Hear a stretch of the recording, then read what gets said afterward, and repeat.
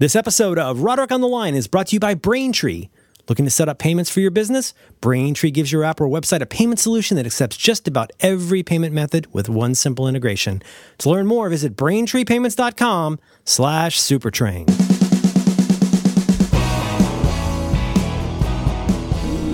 Hello. Hi, John. Hi, Merlin. How's it going? Good. How are you? I'm doing pretty good. That's good. Having a coffee. Yeah, that seems like something to do. We have our teacher conference today, and I always get nervous on teacher conference day. What do you think what's there to be nervous about?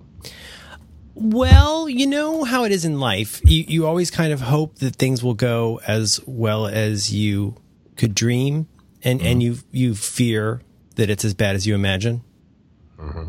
And they almost always go really well, but still, you worry about the one where you go in there like, well, we all have some concerns about your child. Oh, no. No, we haven't gotten that one yet. But, sometimes you eavesdrop a little bit and you hear the other ones. And, I'm always waiting, because she's been, she's a good kid. But, I'm always nervous because I feel like I'm on trial. I feel defensive is the wrong word, but I feel a little defensive. I'm like, well, you give dumb homework. Right. Yeah. So, no, but, I think it'll probably go fine. Have you had any of those experiences yet? Let's see. Teacher conference. Went to a teacher conference. Skipped the PTA meeting so far. Teacher conference. You should really treat yourself to at least a few of those. Oh, yeah. I know they're in my future. There was just one that was like, a great one. Hey, come to the PTA meeting tonight if you want to order bottles of wine with your child's picture on them. Oh, that's right. It's right in your wheelhouse. Because they make lovely gifts. This is your last chance. This is what makes me drink. We're not going to send you another email. This is only the 8th. Here comes the big 9. So many limited opportunities every week. And so I said, this is a PTA organization. I'll get involved. Not quite yet. I made that mistake when we were in pre-K, and I went in and said, sure, I'll join the executive board. I told you this, I'm sure. I went in and sat down at the first meeting, and they were running the meeting like full on Robert's Rules of Order. Oh, wow. And just real quickly, without revealing too much, was your pre-K of any particular stripe, methodology, philosophy? Was it sort of allied with any big ideas? The big idea, it was a cooperative preschool. Yeah, me too. Which means that everybody was all hands on deck. Got to work. But I was in this executive board meeting, the first one, and they started running down the minutes and I could not. I felt that feeling that maybe it was like a bad dream where you were in 5th grade and you had been mistakenly put in 15th grade. Oh yeah. Where I was like, what are we? Wait. I drifted off there. What are we talking about? And then my eyes were like I was falling asleep in my chair. My eyes were like uncontrollably drooping, and like 45 minutes into an hour-long meeting, I said, I can never be here again. This has been a horrible mistake. But it turned out that my daughter's mother goes to those things all the time, and she happily, not happily, but she took my place, and no one even noticed. One thing we have in common, we both have young daughters, and we both have baby mamas who are, how shall I say, and I mean this as the extreme compliment that it is, I hope. Capable? They're capable. They go places, and they do stuff, and they don't piss and moan about minor inconveniences, whereas we've made a career out of that. Wouldn't that be something? My wife, she goes to some meetings, and she goes to a lot of meetings. There's one kind of meeting where like you go and you're the guest speaker, and like that's a fun kind of meeting. Oh, I like those. Yeah, right, exactly. That's the podcaster's type of meeting. Yeah, guest speaker. Hello. But a lot of those kinds of meetings they have a certain valence to them that are not well suited to people like you and me. Mm-hmm. Nobody there is necessarily like happy to be there, but they're more grown up about it. They handle it better. And on occasion, I'm sure I've told you this story, but on occasion I would, with the preschool, it was a co-op like yours, and you got to help out. I mean, stuff does not get done unless everybody does more than they need to, because there are a lot of people who are supposed to be doing what they need to, and you end up doing more than you need to do. So that's just a do. I was at a dinner party not very long ago in a cabin, which, wait for it, didn't have a dishwasher. Now, it's been a long time since I've been someplace that didn't have a dishwasher. Because it's a different state of mind. Yeah, I'm a downtown person, and we live in in the rarefied air of the ivory tower of Seattle. It's one of the two towers. Mm-hmm. And so I'm at this party, and we're making dishes faster than we're making any other thing. Was this your meat-centric wedding party? Well, same cabin, different event. Okay. We were making plates at the boy party, and there was a certain amount of like, all right, we got to do the dishes. One of the guys at the boy party was a nag, right, about the dishes and stuff. Me. So all right. Yeah. But then we were at a party at the same place a few weeks later. It was a mixed gender party, and we were making dirty dishes like you're going out of style, because it was one of those dinner parties where we're making the food, all communally making the food, making some pasta, making some sauce, making some cake. That's a lot of dishes. Making. And these dishes needed to get done. And I jump over and I start doing dishes, and it's like riding a bike, right? I haven't sat in a sudsy sink and done dishes in a long time, but you don't forget how to do it. And it's like back in the, I was back in the dishes. Mm-hmm. It kind of felt real good. I was always too meticulous about doing the dishes. Interesting. And I never understood when people would say, you're being too meticulous. I would say, how can you be too meticulous in cleaning dirty dishes? I mean, I just want to make sure that they're very clean. And they're like, yeah, I've been watching you. You've washed that one dish for 3 minutes. And I'm like, yeah, that's what it takes. 3 minutes a dish. This is how you get on the moon. Right? I mean, you don't get on the moon by just sloshing some water around. No, that's right. You make sure every inch of that dish is clean at a molecular level. You've got the right stuff.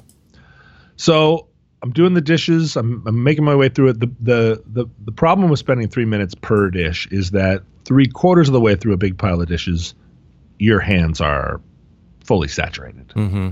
Like my hands were like, ugh. But on I go, right? Mm-hmm. Semper Fi. Yep. Do or die. And it was super gratifying, but it was there's a methodology, and there's there's like every house has a different style. And, so different. And I'm stacking them up over here, but that's not where they go. Well, you start with something as simple as bottoms up, bottoms down. Or you get into stuff like what silverware makes sense to you to go to this place. Like, why would you keep your knives there? But I think bottoms up, bottoms down. I used to be a bottoms up person, and now I think those people are monsters.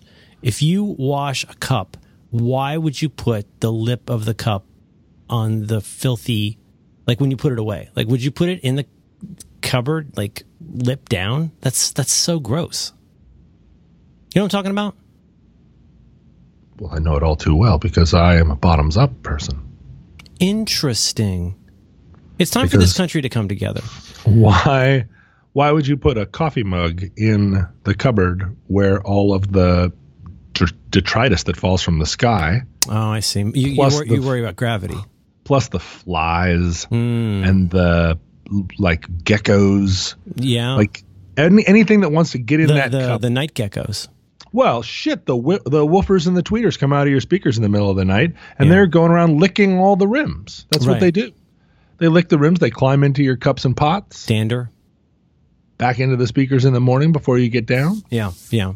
So, no, you put the lips down. Yeah. And then all that stuff, they're just, they're like, you see them all. The geckos and the tweeters, they're all like clawing at the cup. Let me in. I want to get in the cup. And it's like, sorry, buddy, butt up. Mm-hmm. Now, at that particular event, was there a sense that somebody will take care of this? No. Because sometimes that's what happens when you get an event like that is, and you actually, there's a thread that runs through all of this, which is like being around people who have just as strong a feeling about how to do this as you do, and it's very, very different. Like a different feeling about how this should go. Mm-hmm. You know what I mean? I do. Like if there's somebody there who's like never washed a dish in their life, they're going to think that's an affront, that's an attack, that's a punishment. Oh, I see. Doing dishes. Just any of it. Yeah. Or whether it's going to the meeting where they talk for literally 45 minutes about how to deal with the fact that the chickens are pooping in the yard and it gets on the children's shoes. I did feel like that was a punishment. The first party I went to, the naggy guy, was the one that was like, well, your mom doesn't live here. Where it was like, all right, pal. But the second one, it's like, we're at a dinner party and it's fancy enough. We're making our own pasta. Mm-hmm. Wow. I'm not going to be the one that's sitting in the chair, pretending to nap when the dishes need to get washed. I'm not going to be the one that's like, huh? What? Doesn't that just take care of itself? You're trying not to get called on in class, like not get noticed. Yeah, you don't want to be that. You want to be the one that's like, wait, that's a step ahead of the game. Like, here, let me get in there. Let me take care of this. Then there's the guy that I've been, which is seems only slightly better, but is actually much worse. Which is, do you guys want me to do the dishes? It's like, no, you relax. Somebody else will do the dishes. Never ask. Does somebody want me to get more beer? No. You just sit here and play DJ. Oh, that's right. That is a job, though. Never occurs to me to be DJ. Really? No, I leave that to people that have stronger feelings about being DJ. But when I'm appointed DJ, then look out. The roof is coming off this party. Mm-hmm. I mean, I love being DJ. I'm not gonna stand in line to be DJ.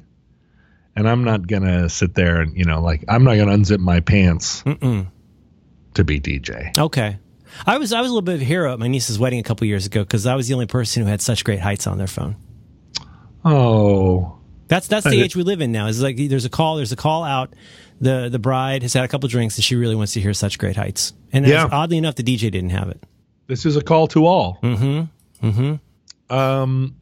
She got a little tipsy.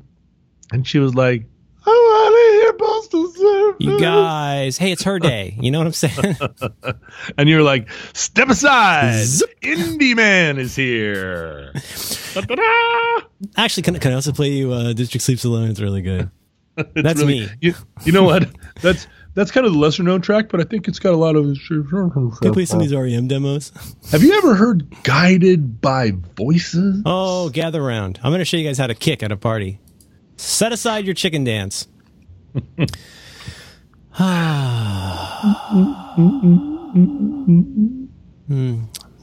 would, if I were DJing a wedding, I would just play God Only Knows on permanent loop. That's a great choice. You don't know where that song ends, so you could just loop. If you loop it properly, just keep going. Yeah.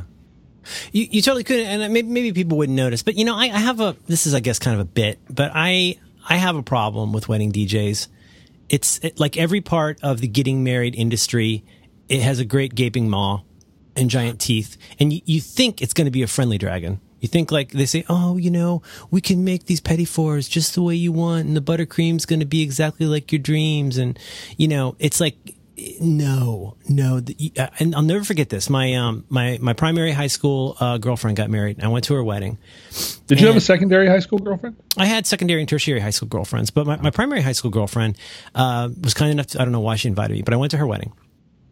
And she had been like super clear with the DJ about a few things. And like she, you know how everybody is, whether you're giving birth or you're getting married or you're making a website, you got certain things you have like not that much of a feeling about, a couple things where you're like, I really want to have this one thing. Like I want a dancing panda in the header of the page. And then you might have some things where you go like, it's so important to me above all else that these things not happen.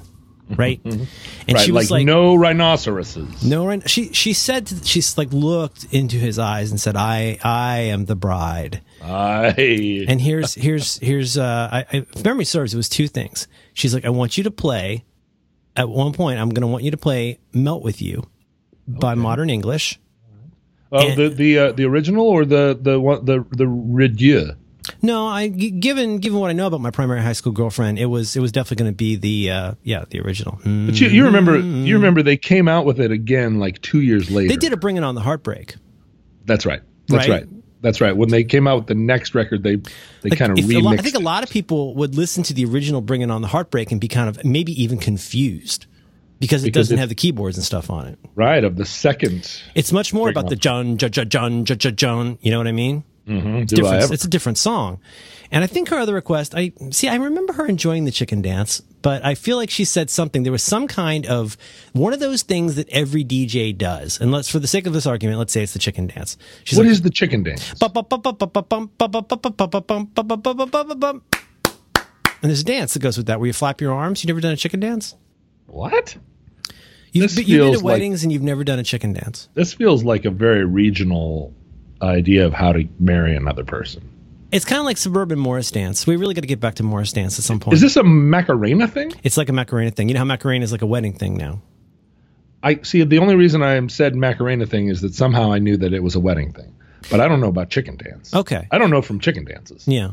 But you know how the DJ at a wedding, I mean no disrespect to the industry of wedding DJs. I'm sure they're hardworking people, but they do have a way they like to do things, and they got a bit, and somebody hands them a microphone and they start running things, and they become the over the top, like drive time DJ person who MCs your wedding and tells everybody when it's time to do what. Some people really like that, but I'm sorry to interrupt. No, please. I'm not really going anywhere with this, except I just want to talk about sadness. Well, but he made the bride very sad because he did the fucking chicken dance, and he did not even have a copy of Modern English's Melt With You, which seems unconscionable to me. Well, if you asked for it specifically, it does seem unconscionable. Yeah. But I guess have not been to a lot of weddings. Okay.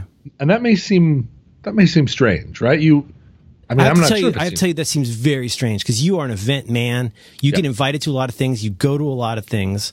Yeah. It seems like you would have been to 40 weddings. Yes. I can see where it might seem like that. Okay.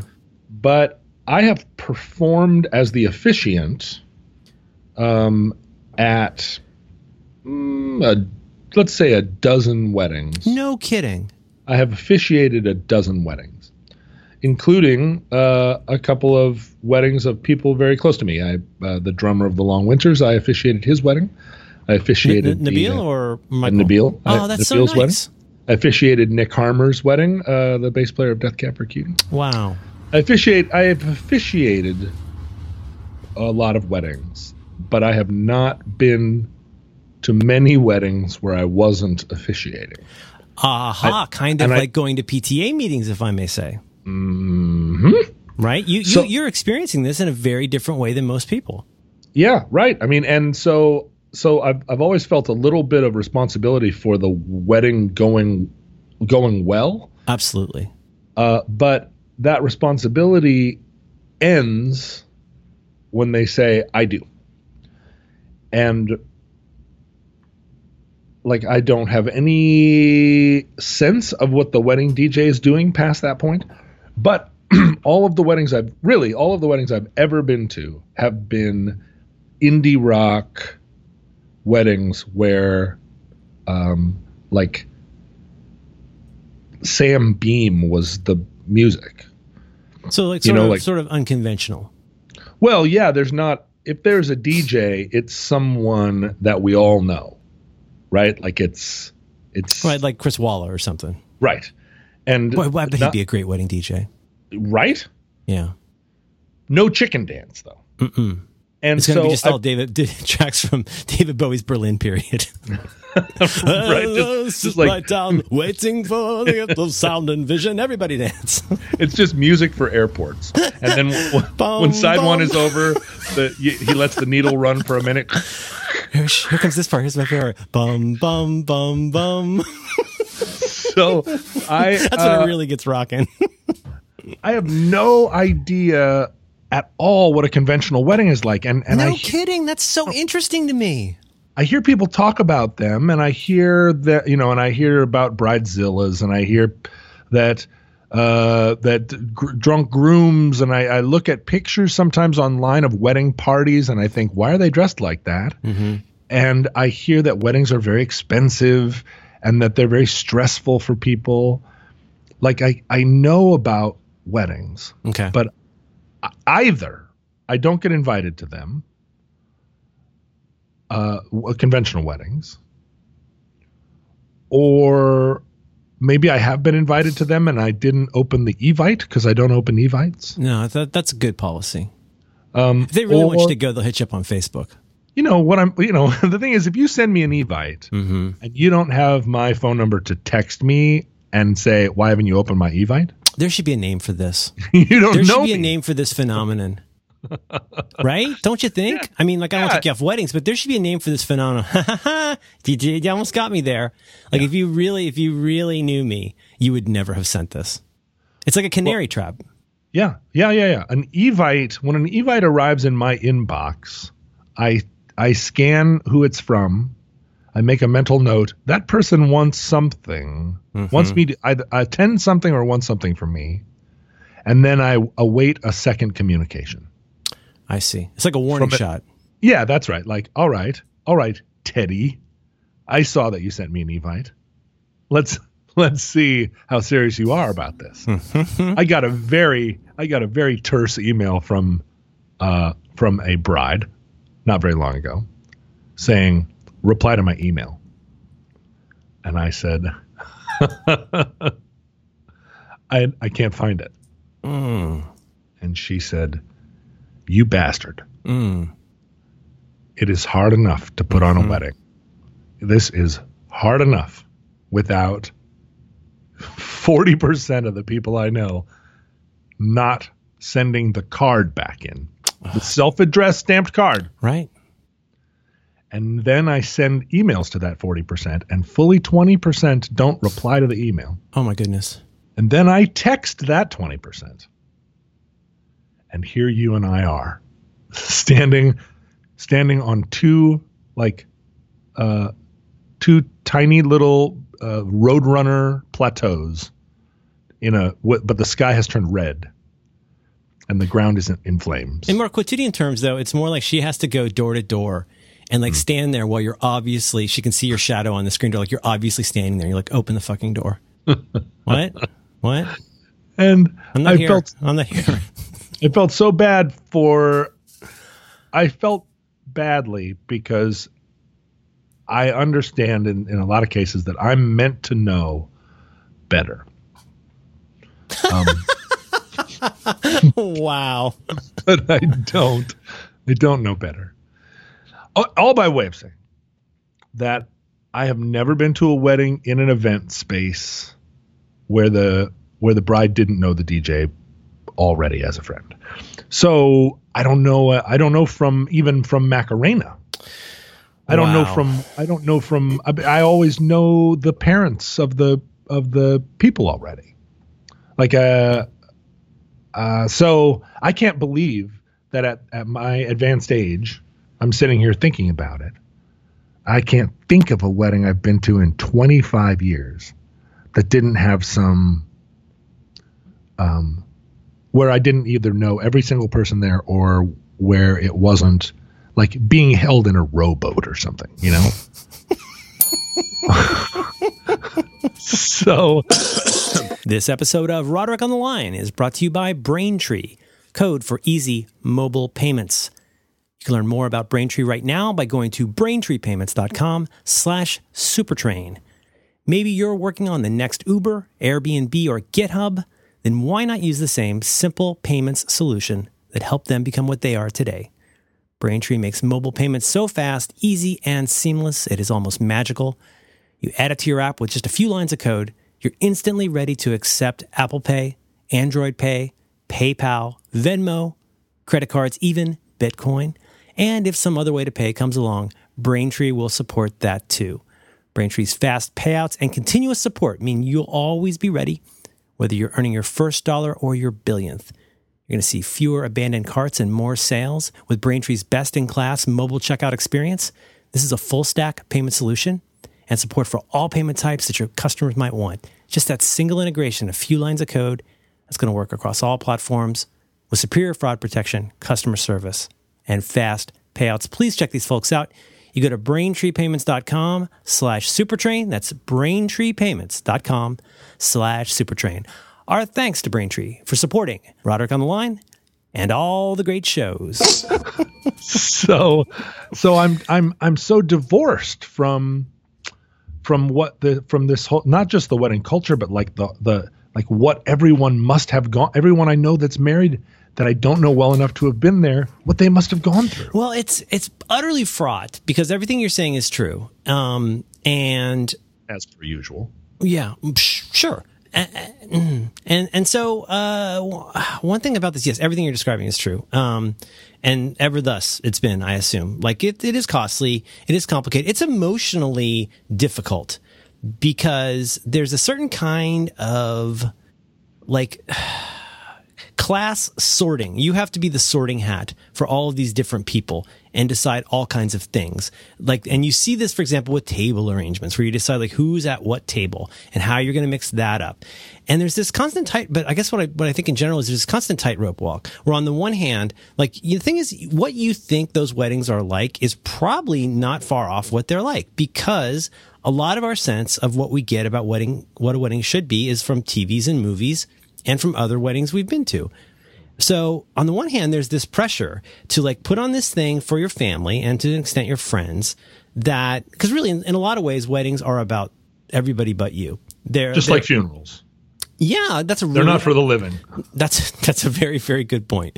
But it is in some ways really about throwing a party that's going to be this satisfying ritual for all of the important people in your life. You have to, whether you want to or not, you kind of have to think about stepping on toes. Like, think about like, okay, is divorced dad going to be here and divorced mom going to be there? And is she going to bring her boyfriend? All that kind of stuff. Who drinks? He drinks, right? Who drinks? And then who's going to walk her down the aisle? And like, she wants that to be her decision. She might want her English professor to walk her down the aisle, but she can't because divorced dad will get mad, and et cetera, et cetera, et cetera.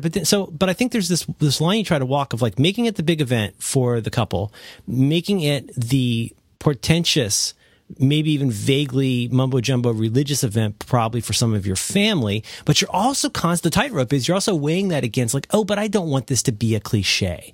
I want mine to be different. So we're going to write our own vows. And these days, almost everybody writes their own vows. Or, you know what I mean? There's something about it. You're going to do the flowers in this different way. And it all costs money. It all takes time. It all takes resources. So, I mean, like, for example, my niece, for whom I was the officiant in the only wedding, she could not have been more mellow about the whole thing to where it was like, I was the one emailing her, like, so is this okay? Is this all right? She said, no, that'll be fine. Like, make it a little bit like spiritual or something. And I was like, okay, a little bit of Book of Common Prayer, funny anecdote, wear some nice shoes. That's how the Bible was written. Is that right? Yeah. Yeah. Just chill. Right. Just throwing a little more religious stuff. They got animal stories. They got fire. That's right. There's a lot of adventure, high adventure. They got magic, John. There's a lot of magic in the Bible. They got gladiators. You got wizards. Yeah. You got healings. You got fish. Just throw a little bit more religious stuff in there, and we're good. You think that passes through like a second draft? You think it gets passed around the writers' room, and they're like, I like the loaves and fishes, but I'm not really seeing the connection with God. Well, yeah, I think it does. I think each one of the writers had a little bit of leeway. Also, the Sadducees are coming across a little Jewy to me. Can we tone that down a little bit? But the thing is, then it goes to committee, right? And it's the Council of Nicaea takes it apart, and then Augustine's got other things to say about it. You got the Diet of Worms. It takes a long time to get a script into production. Yeah. Oh my gosh! And then you get stuck in turnaround. Well, whatever that is, right? It's an epic picture. You're gonna have to get a lot of extras. I heard they had to build the set of Cleopatra twice. Because the first one was they used metric instead of imperial. I learned about it in a 4-minute YouTube video, so I'm not really sure. But I think something happened with Elizabeth Taylor got sick, and then they had to use it for something else and then rebuild the set. And even though it was the top movie of that year, it still didn't earn back. It didn't earn back. And then, that's some inside talk. That's some Hollywood. We lingo. had not even gotten into the whole gift conundrum. So a lot of people at the wedding. Yeah. So a lot of people at a wedding, you want to say, hey, don't give us gifts. Well, you know what? Turns out that's not actually that cool of a thing to say, because the thing is, your aunt who loves you really wants to not just give you something, but wants to give you something memorable. I don't want to be unkind, but you're kind of denying them the chance to do something that's important to them. It's one of the many bullets you have to take when you're getting married. You have to accept a gift. You have to register. You don't have to, but your entire family's going to be like, no, I really want to get you something. Yeah. And then you got to figure out a range of prices. You got to put a big banger on there. So if you do something like say, oh, we just want money toward our mortgage, that might not go over all that well. Some people say just pay for our honeymoon. Some people are doing things like that. You could pay off my student debt. Well, yeah, I could do that, but can I get you some spoons or something? Yeah, spoons. Yeah. I think somewhere a long time ago, I went to one of the early weddings, by which I mean one of the first weddings ever. Those Abraham and Sarah? And it was Abraham and Mary. Oh, Mary Abraham Todd. And Mary, right, sorry. Mary Todd. And they said, we don't... That's funny. Okay, you get a little one for that. They said, we don't want gifts. This wedding's so depressing. They said we don't want gifts, and so I took that to I took that to be how weddings are, and that I just have always extended that to every wedding. Okay, all right. So because the first wedding I went to didn't want gifts, why would any subsequent wedding? It's a little learning pattern, and you internalize that. You see, that's my new pattern now. I said the other thing is supposedly you got a year to give a gift. That's the conventional wisdom. Oh, so you're not off the hook. One wedding I went to, I did give the bride and groom very fancy matching gift because I felt like the groom had done many great. He had been a good friend over the years, and this was a gift commensurate with the amount of love that I felt. Mm-hmm. And the bride and groom received the gift very, graciously, oh, thanks. Kind of like the way you receive a men's wallet. Or sort of like the way if I had handed them a casserole, and when they looked at the casserole, it had pasta, but also like M&M's on the top.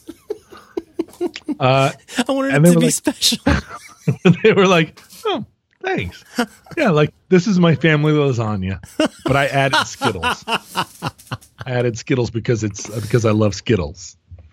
And then those gifts, which were pretty nice. It was basically here is a taxidermied ram's head. There's only one place it can go, over the mantle. Right? You don't take a taxidermied ram's head and put it in the downstairs bathroom. Yeah, it's like one ram's head and 10 assumptions. Yeah. Right? Sure. Well, first of all, that you want a ram's head, and second, that you're gonna put it up. If you're gonna put it up, right? There's this whole chain of dependencies. If I give you a ram's head, you're gonna be moving some shit around. Yeah. Like Jason Finn of the Presidents of the United States of America has a great number of platinum albums because the Presidents of the United States of America went platinum. Their first album went platinum in 50 countries or something. Are you kidding me? No, they have platinum records from Uzbekistan. Huh. They were multiple platinum records. Good for them. In Australia, New Zealand, Canada, and Europe, and America.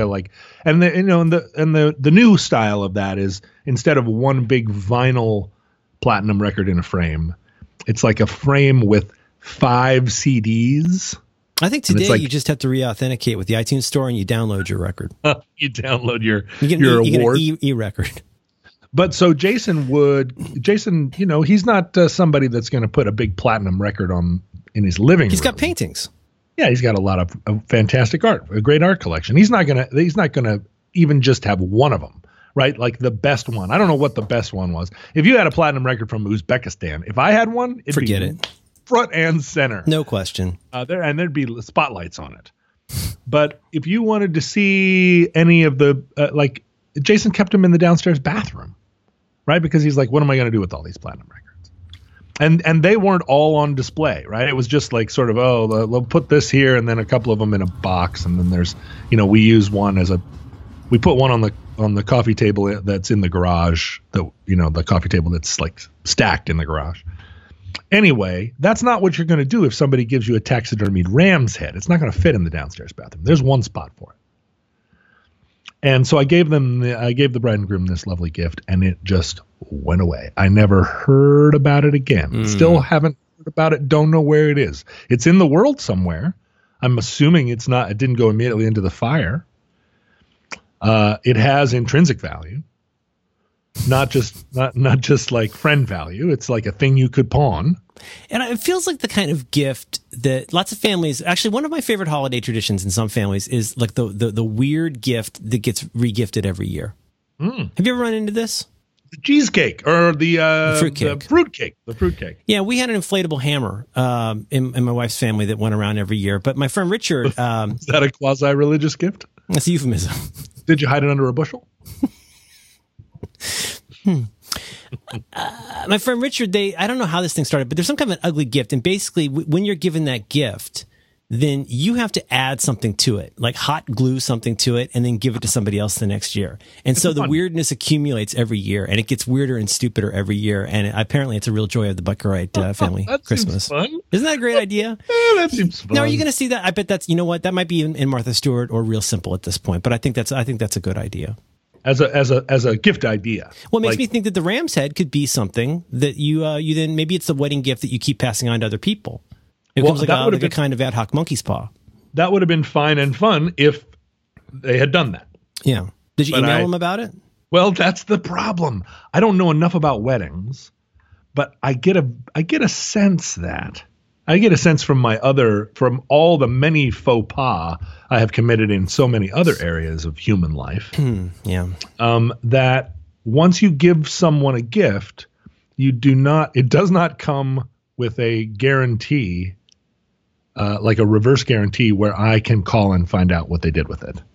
Oh, it's not like saving a child. It's not like you get a letter with a picture of the kid that you gave fresh water to. Yeah, well, you could, right? They could every year say, "Look, here it is. Here's your gift. We take it every year ice fishing with us.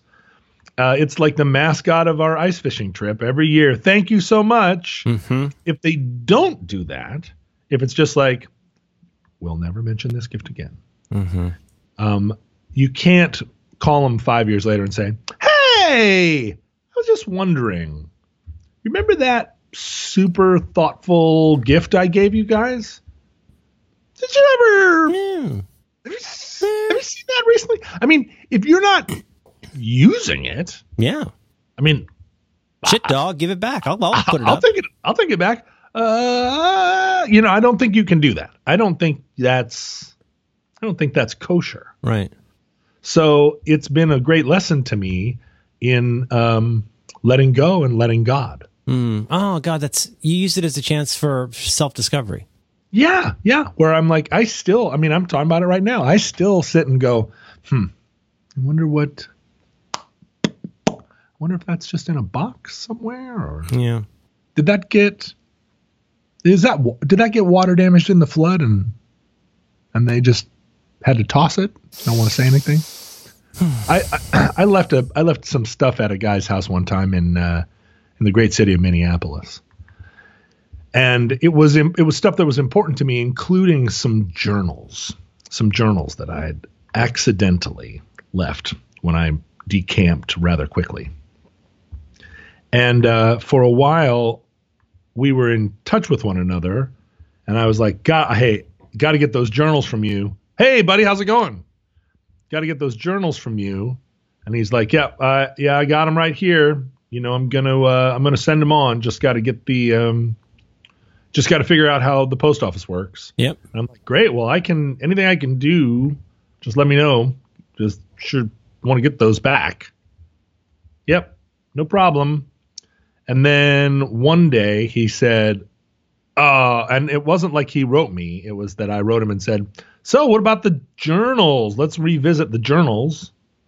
And he said, oh, man, there was a flood. And the journals got wet, and they weren't really savable. So I tossed them. And I was like, whoa, whoa, whoa, whoa, whoa. Like, I get the flood part. Yeah. Floods happen. But journals dry out too. Like, you can dry a journal and potentially, like, there's a lot of when you're talking about a journal. Yeah, but as somebody who's made a lot of lame excuses in life, I can smell that. That is a lame excuse. He thought that was going to be his ticket to ride. You can just tell. They're damaged in a flood, and so anyway. Well, they're damaged in a flood. End of conversation. Yeah, and I was like, I could, if you had sent them wet, I could, like, baked them in the oven. Like, it's not the paper I want; it's the words. Yeah, the words, my words. Gone forever. Do you know how many journals I've lost over the years? Too many. Oh, I bet you've. Oh, well, yeah, and you've also had a lot of things stolen. Like you lost a journal with a stealing one time when you're in Europe. I've lost a few journals from stealing. I had a roommate one time, a young woman, who had a different idea of our roommateship than I did. And when she moved out mad and took my journals. What? Like, didn't take my art or whatever. Didn't take my guitar, which would have been a great country song. If she'd taken my guitar, I'd still be dining out on that story. She didn't take my art. She didn't take my guitar. She took the words that mean the world to me, not the pages, but the words on the page. Yeah. Took the journals. Support our troops. How weird. Does she still have them? Well, she's got to be that self-same primary high school girlfriend. Whenever I was a shitheel, and I was often a shitheel, she would destroy one of my cassettes. One of your mixtapes? No. Usually one of my Columbia House or self-purchased cassettes. But that's how I lost English Settlement, for example. That was a double LP. How did she destroy it? Like, pull the tape out, or did she pulled the break tape out? Zhoo, zhoo, zhoo, zhoo. And I totally had it coming. Oh, but that's like, each pull must be even more gratifying to her. Yeah. That's not just like, I'm throwing this in the garbage. I'm not sure I really learned my lesson as well as I should have.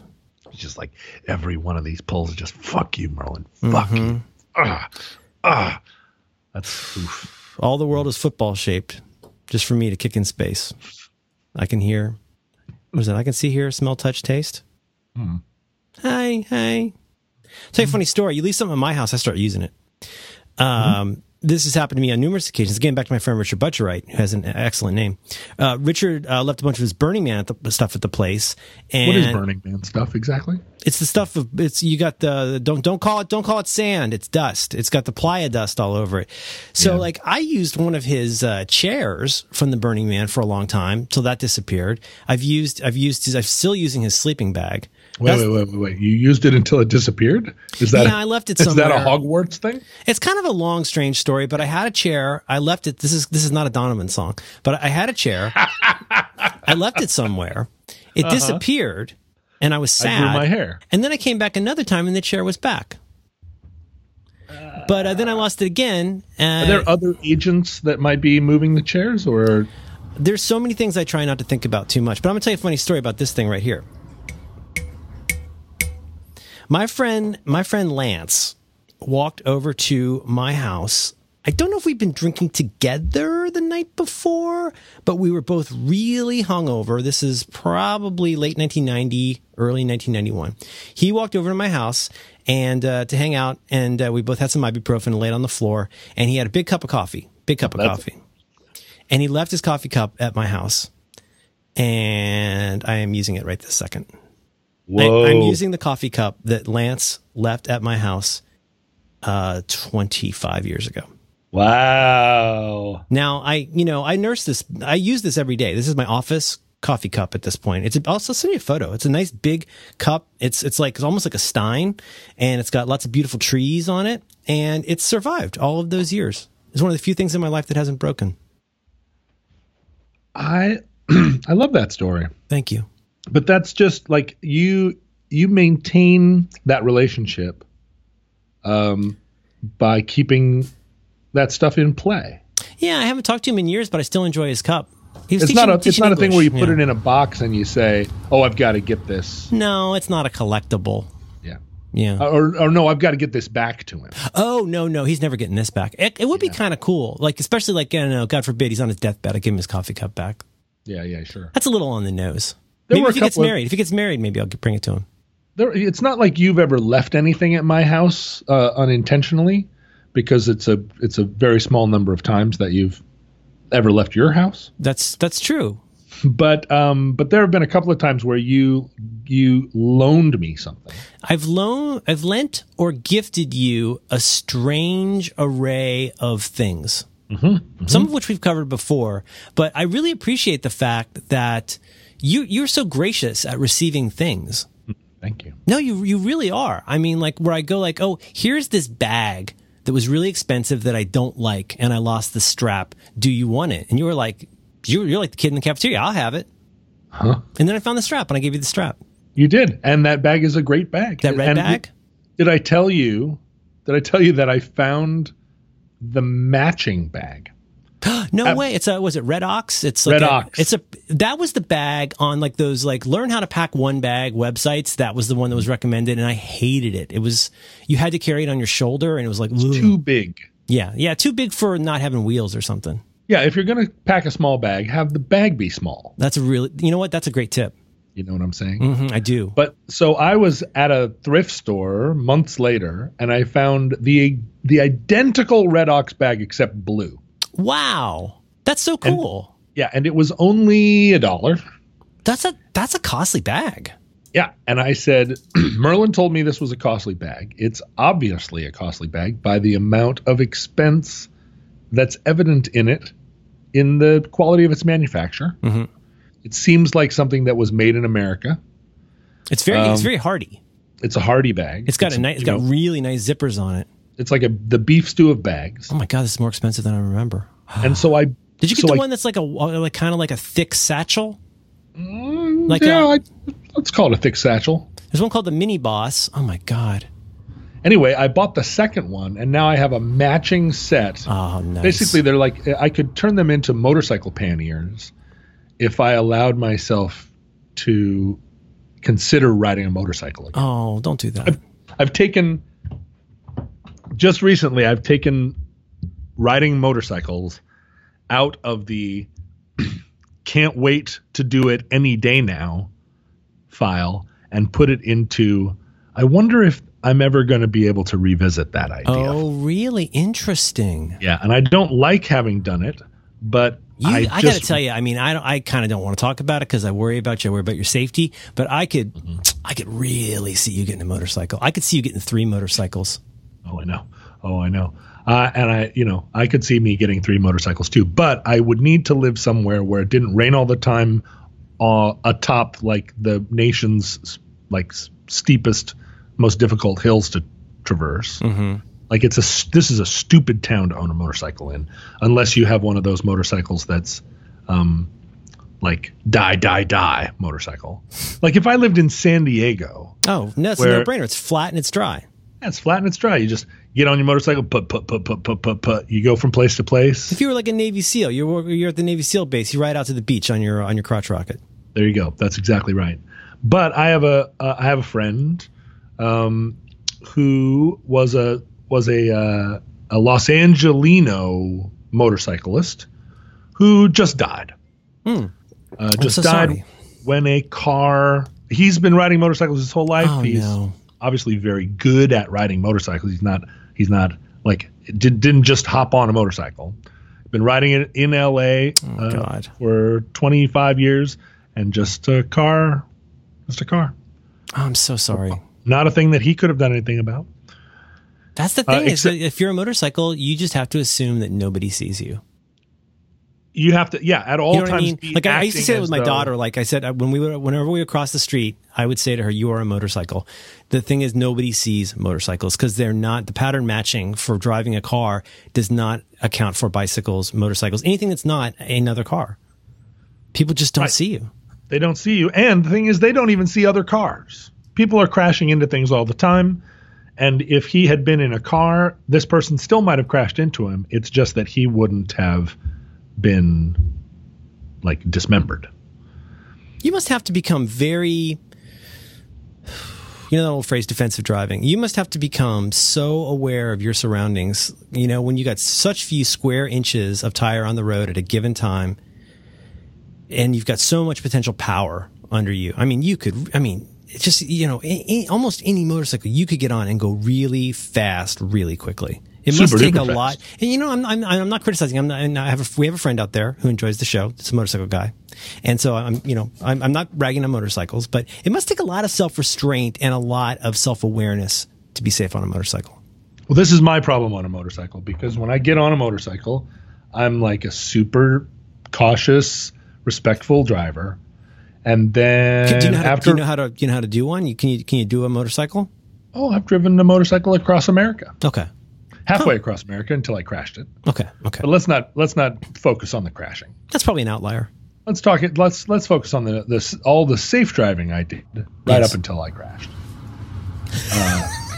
It feels like an important metaphor for something. and spent a considerable amount of time in the hospital, and then went to jail. Let's not go through that whole chain of events. Every story requires careful editing. Let's think about the good, safe time I spent on the motorcycle. But I'm a Vespa rider. Oh, of course. Until very recently. But the problem is when I get on a hypo motorcycle, one that has this power that you're talking about, where you can, with a flick of a wrist, you can go from 0 to 1,000. Very, very quickly, surprisingly quickly, like shocking to myself how quickly it happens, I turn into that person where someone's in the left turn lane, and they're not. They're waiting for the traffic to come the other direction to make their turn. Someone's in the right lane with their blinker on, waiting to turn right, do a right at the light, but there's someone in the crosswalk walking, and I thread the 3.5 feet between the bumpers of the two cars at 45 miles an hour. And with the full knowledge that there's someone coming the opposite direction with their blinker on, about to turn right in front of me. But you see that opportunity, and it just feels like that's a John-sized hole to fill. Here we go, because I see that the people walking across the crosswalk that are blocking the guy that's about to turn in front of me are still blocking him enough that if everybody behaves perfectly rationally, there's a slot here for me. And then I do it, and my blood goes cold, and I'm like, you idiot. That is the classic situation. If one of those people is even slightly distracted, if one of them behaves even slightly abnormally, which everyone does all the time, then you are a casualty. If they stop moving in the same trajectory that you're expecting, or they make a little micro change in what they're doing. That's all it takes. Micro change. Because a lot of those are, that slot isn't 3 feet yet. The slot has not opened yet because everybody's still slightly in motion. You're skating where the puck is going to be. That's right. You see the opportunity, right? You're leading. You're in a Sopwith Camel. You are leading the Fokker Tri wing, and that was brand new technology then, and in a way, I feel like it still is a brand new technology now. But that is the thing that gets me back off the motorcycle. I park the motorcycle and I say, "Daddy's not old enough yet to drive a motorcycle." Even though he's 47 years old, he does not have the good sense that God gave a chicken to not stand in a field and look up at the rain until he drowns. Just checking the weather. So I stop, and then I spend. But the thing is, it doesn't stop me from sitting online and saying, "Wow, look at that motorcycle! Boy, if I had that motorcycle, then all of my problems would be solved." I see the appeal, because it's not so different from the appeal of a bicycle, which is just this, like, this little thing that you can get lots of, or even a skateboard. Like, there's this little thing that can get me lots of places. But in that case, man, that's part of the American dream too. A motorcycle. Well, yeah, it's. I see what you're saying about the bicycle, but in another way, it's utterly unlike a bicycle. Because if you are invited to a wedding, let's say, and I don't know much about weddings. Hey, you haven't been to that many. Previously stipulated, but I'm guessing that if you're invited to a wedding and you ride up to the wedding on a bicycle, shing, like shing. in your gear, right, with your little flippy hat and your cloppy shoes and your wet pants or whatever. Like, that's not how you roll. Or maybe like one of those rear view mirrors that's clipped to your glasses. Right. That's not how you roll up to a wedding. But if you roll up to a wedding on a super boss 70s style, like chopped hardtail panhead. Boy.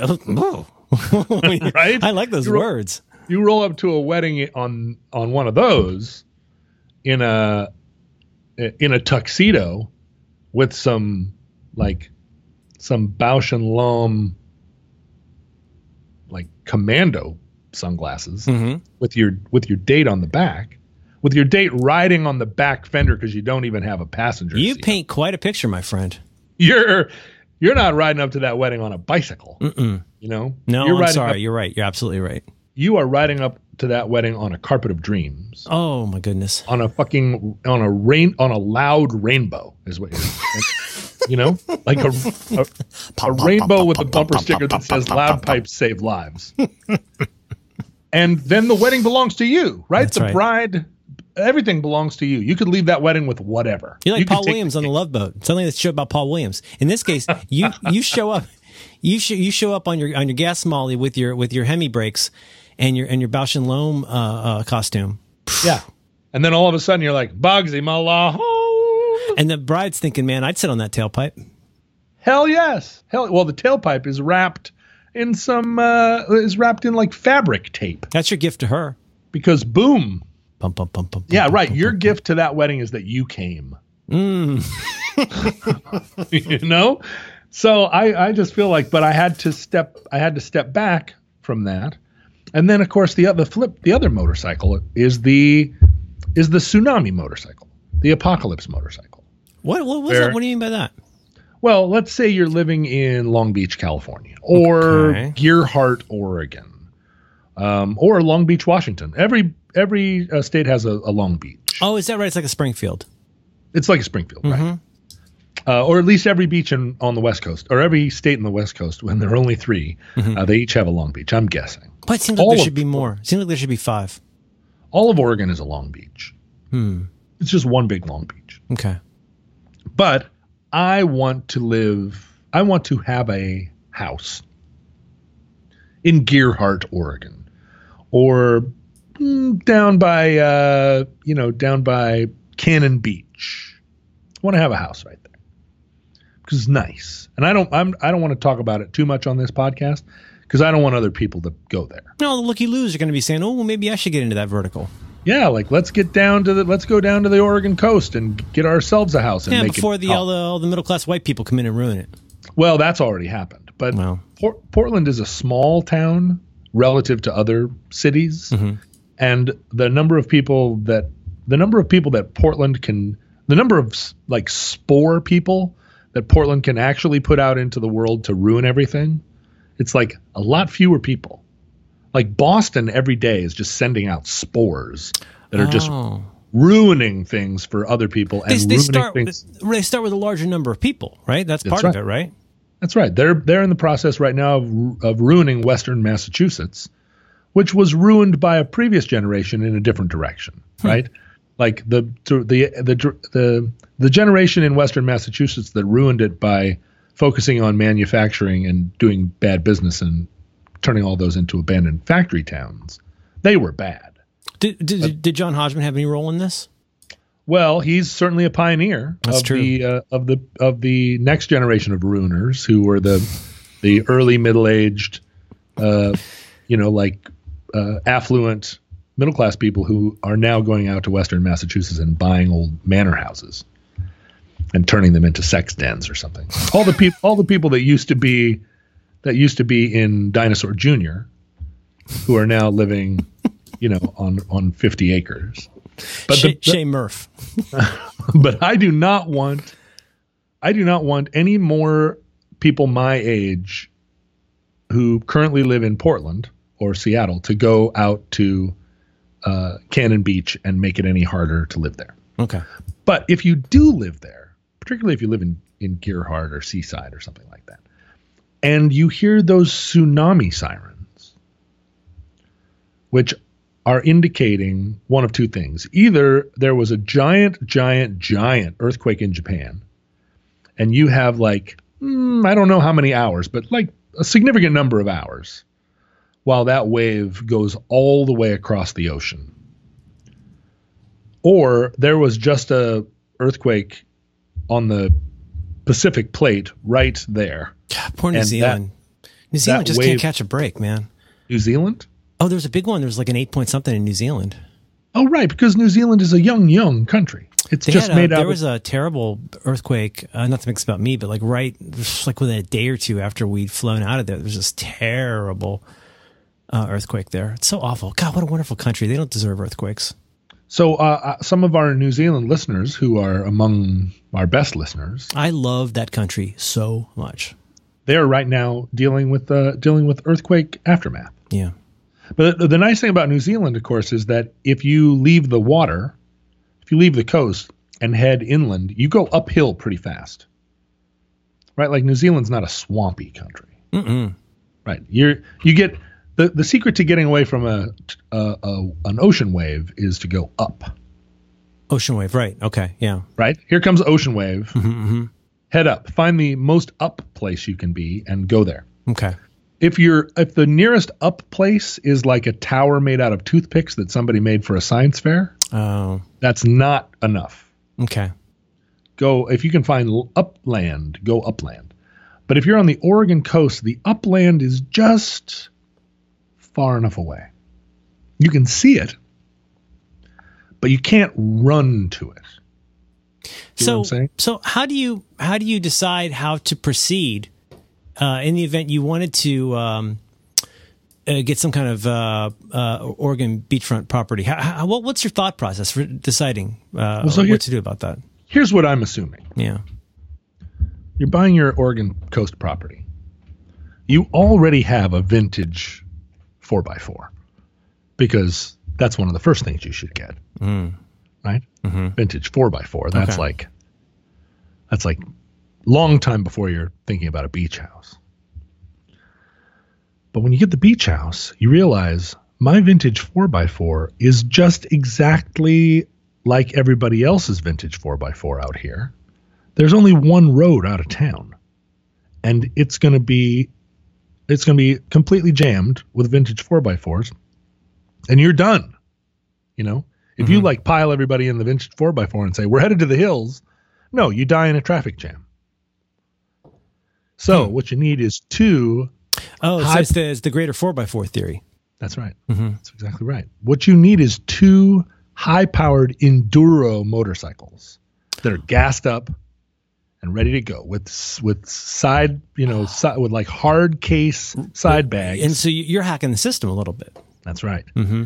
And you and whoever you're with, whether it be your spouse or significant other, you have both practiced this, where you run out to your covered secret garage, hop on the motorcycles, boom, boom, and then you're off. And you are using the roads only as much as needed, but you have a route that you can do if the roads are all jammed full of You've rehearsed this. It's a bug out. And it's a bug out. It's a bug out. We've rehearsed this. Right. Battle And we don't have stations. to. We don't have to have enough gear to survive for 40 days. We just got to survive further than you.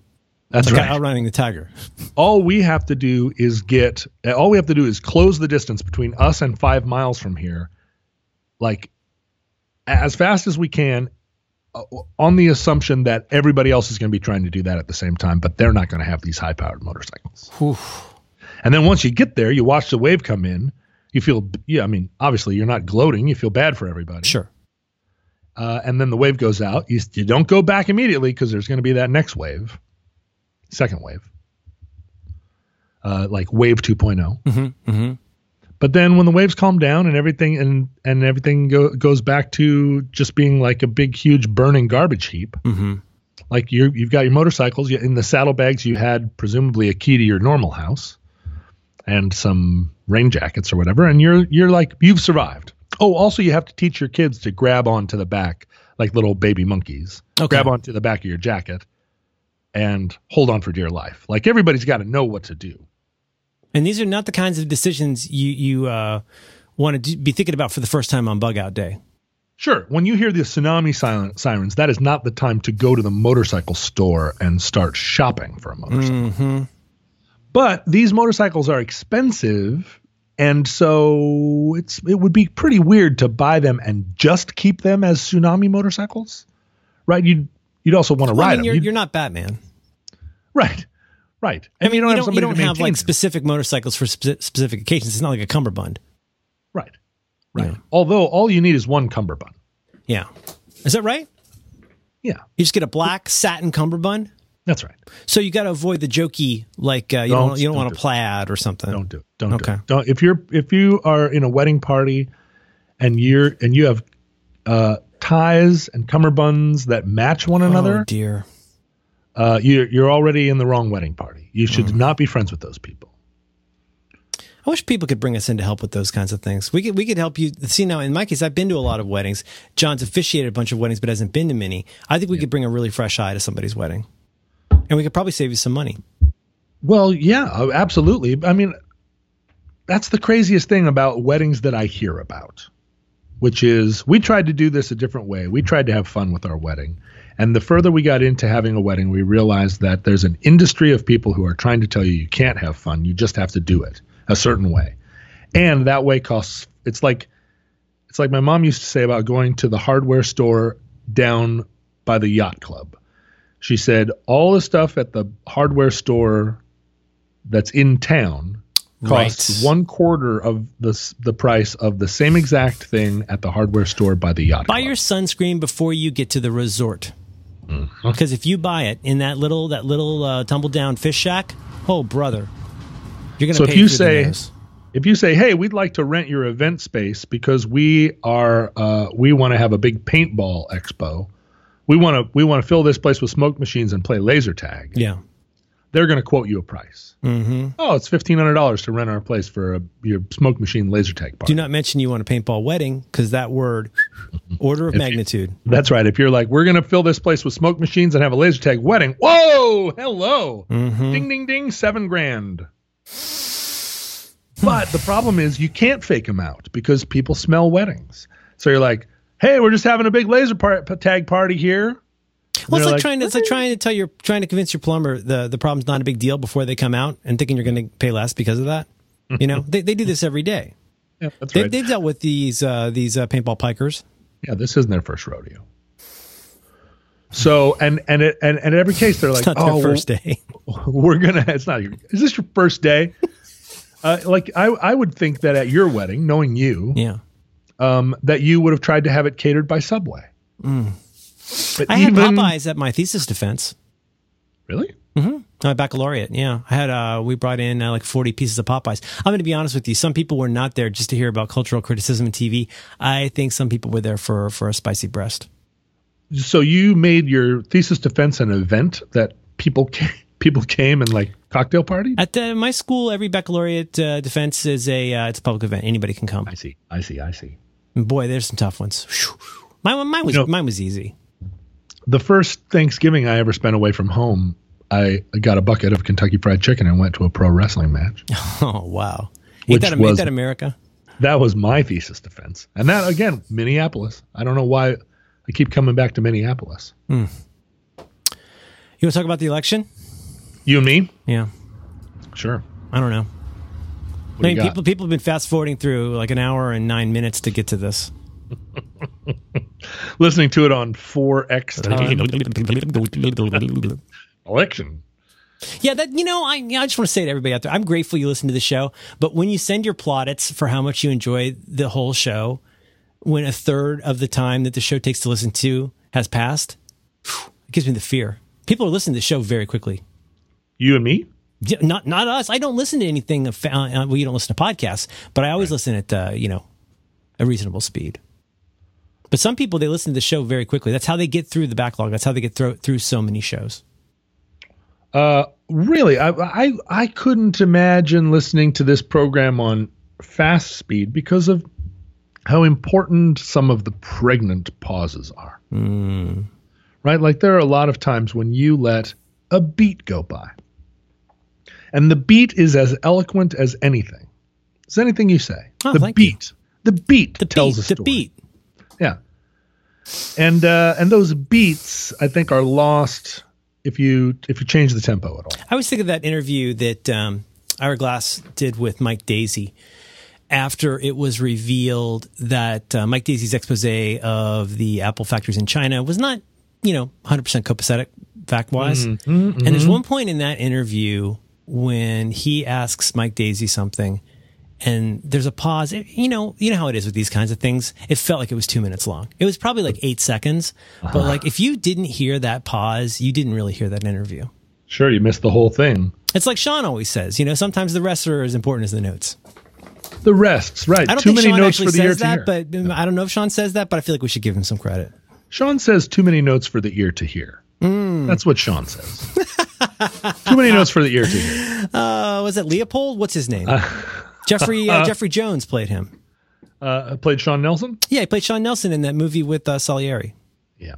Too many notes. Too many notes for the ear to hear. I don't know. I don't listen to this program on anything other than the speed that we record it, because that's one of the tenets of it. Otherwise, you're banned, as David Reese would say. You're banned from the show. That's right. I feel like I don't at this moment have a lot to say, but I feel like our listeners probably are looking forward to what you have to say. And I don't know if you talked about this with Dan. I don't think you did. Mm-mm. Did you? Dan also, Dan started the podcast, and it was like, the day after the election, 2 days later. Mm-hmm. And he was like, boy, I sure did have a lot of oatmeal this morning or whatever. He was like, let's talk about dinosaurs. And we got about this far into the show, an hour or so. And I was like, Dan, are you sincerely going to try and not talk about the election? 24 hours after the election? And he was like, basically like, what election? It seemed like that's a good summary of almost every conversation with Dan. It was pretty brilliant though. I sat on the toadstool of it, smoking my hookah, and said, "Wow, like namaste, sensei." Yeah. And we just kept talking about our pillboxes and like finger chimes. Serenity now. And so what that did was it kind of put me in a place where I was like, do I have a hot take that is worth a good goddamn? And that can't wait. Do I have a hot take that can't wait? Yeah. Because I for the last week I have logged onto the internet every day. I have read up just through a few things and have just not like slammed my computer shut, just very slowly shut my computer and said, this is not helping. Listening to people yell at each other is not helping. Listening to people blame each other is not helping. And listening to people tell me and other people what reality is, or what our obligation is, and how you should feel. How you should feel, how you shouldn't feel is a big thing. How you're not entitled to feel. How you're not entitled to feel is a thing. How you need to be quiet or how you don't need to be quiet. How you are absolutely admonished to never be quiet again. Or that your voice isn't needed right now because you are part of the problem, and so you absolutely should shut up. Like, every single thing has not helped. Mm-hmm. And so I've been doing chores. I've been eating cereal. I've been taking care of my kid and doing the things that are right in front of me with the kind of like with the quietude of knowing that I am not, like, my online participation is not needed. Right. And nothing's going to change as a result of it right now. I will rejoin this conversation in a little bit. It's not that I haven't been thinking about it, but like I didn't. And immediately afterwards, I had so many hot takes. Yeah. I had hot takes. It was hot takes all the way down. And I had lectures I was going to give about it. And I had, I was making PowerPoints in my mind, even though I don't know how to make a PowerPoint. Yeah. You don't need to know in your mind. You can always do a tutorial later. Right. I'd just go on YouTube and learn to play the harmonica. Slide. But maybe it was like the Buddha, like it was Dan Buddha-jaman who made me realize that. I wish I could unhear that. To say, what election? What? Was there an election? Was like, yeah, right. Yeah, we were talking about whether we should do a show late last week, and I'd asked if you wanted to, and then in that interregnum, I had scheduled a show with my friend John Gruber. So I've already talked for 2 hours about how I feel about what happened with feelings. Mm-hmm. And people liked it, right? People were grateful. Yes, I got teary from what some people said, because whatever. Like, I'm another white guy, but like, it hurt. This has hurt my heart a lot. But so anyway, I just want to say, like, that's a place where I have discussed that. It's not so much to encourage you to listen, but to like, that gave me a little bit of like getting through the first part, which is just the feelings. Mm-hmm. And, I would like to say I'm further along than that, 6 days later. And I have so many conflicting things going on right now. One of those conflicting things is I still haven't gotten past the feelings part. I'm not trying to criticize, anybody's strong feelings that aren't mine, but like, there's this part of me that says I need to sit with this for a little while. And I understand I feel like I absolutely understand the, like, no, it's time to get to work. I do understand that, and I respect that. And like, I subscribed to the New York Times finally yesterday. Like, I know that's not a lot, but what I'm trying to say is, like, for myself, like, maybe this is something we should take a little bit more time with, because I don't think we need more hot takes right now. And I hope people will take this in the spirit it's intended. But like, there is this impulse in me that I can locate as feeling very similar to an impulse that I would feel at a time when, say, I was in college and got very upset about something happening in the community or in politics. And I'm trying to set that feeling aside. Leave it, right? I'm trying to put that aside for just a little while until I figure out a little bit more about the feelings part, which I know is a very privileged place to be. But like, I don't know what I could say right now that would make a huge difference. I'm not ready to try and say anything intelligent yet. Mm-hmm. And I'm not saying you shouldn't, but like, for myself, it's just, I'm not ready for the fray yet. And that probably makes me less of a citizen. I might look back at this week and say, wow, I wonder how much opportunity I lost by not jumping on to something. I'm just not ready to do that yet. I feel like the answer is none. Like, none. And partly for myself, it is that, like, I have very strong feelings, obviously. Like, as it was unfolding, I had no idea that I would feel that strongly. But I was wrong. I was profoundly wrong about a lot of things. My take leading up to it was wrong. And a lot of people were wrong. Most people were wrong. It's one of those rare occasions where when we say everybody was wrong, we don't mean everybody was wrong on one quote unquote side. There's almost nobody that was right. Nobody was right. Nobody. And, like, for example, people are really hard on 538 right now. But one thing that I think is interesting about what 538 says is they're trying to show you, first of all, these are not our polls. These are other people's polls. But I'm really interested in that idea of, like, here's the polls and here's how confident we are in the polls. It's not just that we saw, and so stepping away from that for a minute, it's that we saw the world in this certain way, and for myself, to a like fairly high 80% plus level of certainty that I was seeing something that was true or feeling something that was true, right? Isn't that part of it? Right. There was not, I was not actually fraught with self-doubt until somewhere around 5:30 or 6 on Tuesday. Yeah, I mean, I was doing a show that night, and we were backstage. Oh, that's right. You went through with the show? Yeah, with the we paintings? were backstage, like, eating the little petit fours and tuning our guitars and imagining that we were about to do a show that was full of triumph and, like, our first female president. And immediately before we walked on stage, we all, like, looked at our phones to see what was going on.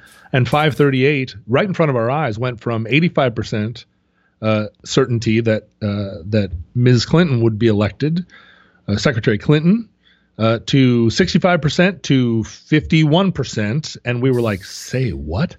And then we took the stage. And on stage, all of us were like stunned, deer in the headlights level of stunned. And I was hosting the show. We're three of us sitting on stage with guitars. And then there was a poet and then a woman painting while we were doing the show. It was this kind of show. And I said to the audience, look, things are changing very rapidly. I would like to say everyone turn their phone off and let's just be in the room together for 2.5 hours listening to music and being part of art. And everybody agreed. And we just sat and, like, it didn't banish the feelings, but I and the audience and my fellow musicians had 2 more hours of just listening to one another play and enjoying, like, friendship and guitar. It's like you got to stand there next to the band playing "Nearer My God to Thee" as the. But then when we rejoined the world, it, like, fait accompli, right? It had happened, and we didn't have to sit there for that 2.5 hours, like, watching everything crumble. We just were, like, playing our guitars. And then we came back, we landed on the earth again, and we're like, well, guess what? Like, everything's different. But here's my feeling, right? Is that I was wrong. Everybody was wrong. And not just wrong about what, not just wrong by 10 degrees, but, like, wrong about what is going on. And immediately what I saw was all these people that were wrong thinking that their wrongness was an anomaly, and now they were right again about everything. They could begin immediately to say what needed to be done, to say what other people needed to do, to start talking about what needed to be done immediately, and if we didn't do it, we were on the wrong side of history, talking about whether you should wear a safety pin or shouldn't, whether you should organize or not, whether you should be in the streets or not, whether everybody was right again, instantly. And for me, I said, my reaction was, I was fucking wrong, and I do not presume to be immediately right about... Maybe we need to just be wrong for a little while. Like, sit on your fucking wrong and think about how wrong you were and how that wrongness reverberates through your other certain certitudes. And that is healthy. And that will affect what you do next, which hopefully is different. You don't just come back into a thing and say, well, I was right about everything. And this election, which it turns out I was completely wrong about, just confirms how right I was, which is a fallacy I've seen repeated 1,000 times. Like right up until this election, I was saying all these things that I was confident I was right in. This happened, negating everything, and it proves how right I was the whole time. And if it turned out differently and the other side did that same thing, you tear them apart for not being realistic. Everything. How could you not accept these results? And this business about like you cannot have any sympathy or consider the other side because that empowers them or that normalizes them. And, the fact is it just got normalized. Like I'm not normalizing them by saying, whoa, by not immediately, by not going at them with the same language we were going at them before that produced the results that we didn't anticipate, right? I mean, we did not, by virtue of our fury at the racism, sexism, and racism and sexism, even those things are like subsumed beneath just the pure insanity of electing someone who has never for a minute done any government work. That's just like, what? And, for my part, my first thought was we have, on both sides of the aisle, become a country that is convinced that our problem is elites. Both the people on the conservative side and on the liberal side are convinced that it is elites who are the problem, and the solution is a populist movement where we put outsiders in. And the further left you go, the more that conviction is true, and the further right you go, the more that conviction is true. That we are in combat culturally with these elites who are keeping us out. And on the left, we think it is elites that are promulgating a white supremacy and a patriarchy. And we need to oust those elites and put neophytes in those positions, because people with no experience but with conviction are better in those jobs than people who have dedicated their lives to administration, to government, to thoughtful action, to moderate behavior. We need them out. And to people who've done the job but have also had to deal with the harsh realities of having to deal with people who don't agree with you, that maybe have more power than you, but have to find a way to get something happening and negotiate and facilitate a best practice, even if it isn't the most beautiful or the most radical. And on the right of this equation, there are people who feel like the elites are perpetuating a snobby, East Coast dominated, prissy, pretentious, lecturing, hectoring form of social engineering. And they need to eliminate the elites in order that real people who have real concerns, who are real and authentic, who haven't, like in Donald Trump's case, even read a book, that they are better suited to this job, which is a job. When I ran for office, I ran thinking this very thing, that the people that were running downtown Seattle, the city council, was full of insiders who couldn't see beyond the end of their nose, who were compromised by their affiliations, who were in bed with business. And what they needed in there was some fresh blood in the form of me, a freewheeling, fun-loving, smart guy who saw the problems in the city clear-eyed and was going to roll in there and just shake everything up and be somebody that sat on the city council with a little bit of an ironic smirk And when problems came across the desk, I would just know what to do. And I wouldn't be in bed with anybody.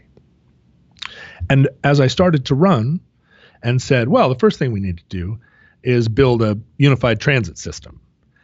And the first person I met, who was a 21-year-old intern for somebody, said, well, I mean, you'd never be able to pay for that because the state legislature passed a law 15 years ago that limited the ability of the city of Seattle to raise money via taxation.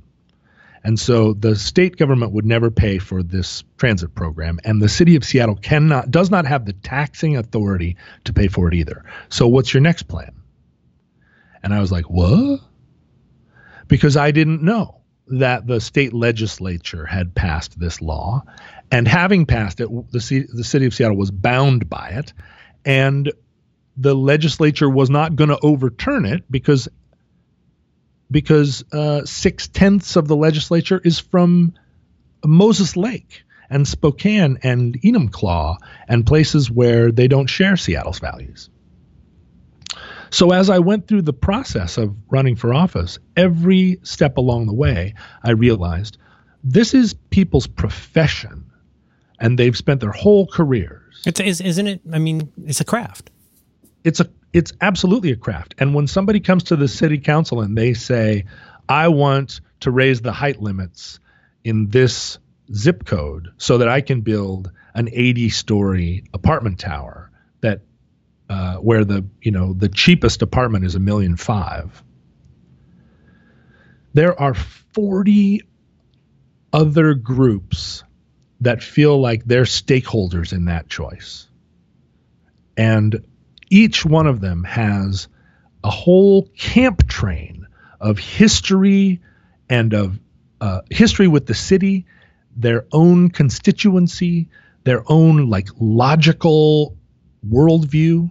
All those worldviews are logical from within, and all 40 of those I'm not talking about 40 people who have stakes, but 40 groups of people that have stakes in that decision who want to talk to the city council and tell them and patiently explain and angrily explain their consistent worldview that from within consumes them. They absolutely know they're right.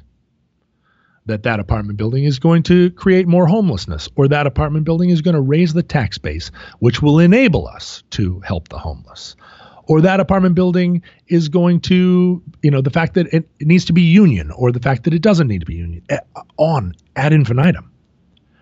And so to sit on that bench and do that work well is a lifetime job, or a job that you do need preparation to do. You do need to have a certain personality, and it isn't just a matter of kicking your feet up on the desk and saying, you know what sounds good to me? Do it. Or don't do it. It seems like you could look to somebody like let's say a veteran journalist who has been walking through the corridors of power for years, and that person might roll their eyes at somebody who says, oh, I'm going to come in and be an outsider, and the fact that I don't know very much and don't have a plan helps me to not cloud my ideological vision for what needs to happen because reasons. So somebody who's in that position as, again, somebody who's a very, very good journalist or a scholar knows all of that stuff, but even they have never done the job. And when you get in and do the job, you not only know or not only exposed to and know all of that complexity, but then you have all the extra added complexity. Mm-hmm. I'm kind of just repeating what you're saying, but that's the part that I always think about. I could have the best idea in the world for how the plumbing in my house should work, but being an outsider when it comes to plumbing does not make me better at it than somebody who's done it for 20 years. But for somebody who understands the actual, you think about somebody who's really an expert at somebody, it's not just somebody who knows how to do it. It's not just somebody who's done it repeatedly. It's not just somebody who's done it enough to be good at it, but it's somebody who sees things you can't see and that can't even really be explained to you. And that comes across as a certain kind of cynicism or hollowness that, no, you're just a pure politician now. But it's also that they understand how many people in a position of power are going to be making calls when you decide to change the height limit. You haven't thought about that because you have this pure vision of how that should be. But somebody who's done that job, that seemingly callow person who has that job, has done nothing but deal with that the entire time they have that job until it becomes almost a primary part is learning how to deal with what everybody wants. And that looks like callowness. Yes, exactly. But what? So if I did have a hot take, personally, internally, it was that watching the people that I follow, the people that I agree with, immediately frame what happened in a self-serving way, so that what they could maintain was their conviction that what we needed to do was get the elites out. And now there was a new set of elites, a new set of people that were supporting and confirming their belief that this elite structure was what was in our way. And what we needed to do was get the people in there. Even though the person that just was elected precisely because his argument was we needed to get the elites out. And so I watched my whole world and continue to watch it on Twitter. And the thing is, we are fighting against racism. We are fighting against sexism. And these are noble goals. And this is a lifetime fight for all of us and will be a lifetime fight for our children. Like, this is our side of the mission of creating the world we want to see. But the nobility of that project does not necessarily validate all of our processes. It doesn't reflect back and say, and then give us the right to say that our methods are correct because our goals are noble. And I am increasingly inclined to say people who have devoted their lives to government are not the enemy. People who work on behalf of others, even if we don't agree with them or we, in our conspiratorial sense that the world is pitted against us, even if all evidence points to the fact that that person is full of self-sacrifice and has devoted their lives to helping others, which, in my opinion, Hillary Clinton has done, right? Like, she has not enriched herself. She's not poor. Her husband has made a lot of money. She gets paid for speeches. I wish to fucking God I got paid for speeches the way that she does. That's not, I mean, there are people right now my age who are worth hundreds and hundreds of millions of dollars for doing nothing, for sitting and transferring money from one bank to another their whole careers. To say that Hillary Clinton is corrupt is just like, you don't understand what a lifetime of service looks like. But there are so many people out there whose business is government and whose work is in the world of like the social sciences, who work at the State Department their whole lives, who work in the diplomatic corps. And anyone on either side of the aisle is going to point to these people and say they are elites that are keeping this system that we disagree with in power. And I look at them now and I say, thank God for you. And I do not want the people. I do not believe that the people marching in the street know better necessarily. I don't think that they are the people I want to hold elective office. I don't want a revolution. I want a slow, methodical march in the hands of people who have made the study of this their life's work. And I believe that will result in justice. because I think justice is inevitable. Like, I think equality, and this is the slow march of history argument that makes people really mad, who think that they can yell and make history march faster.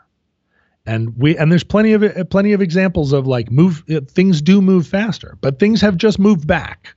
You know, this has been a big correction, a bad back correction.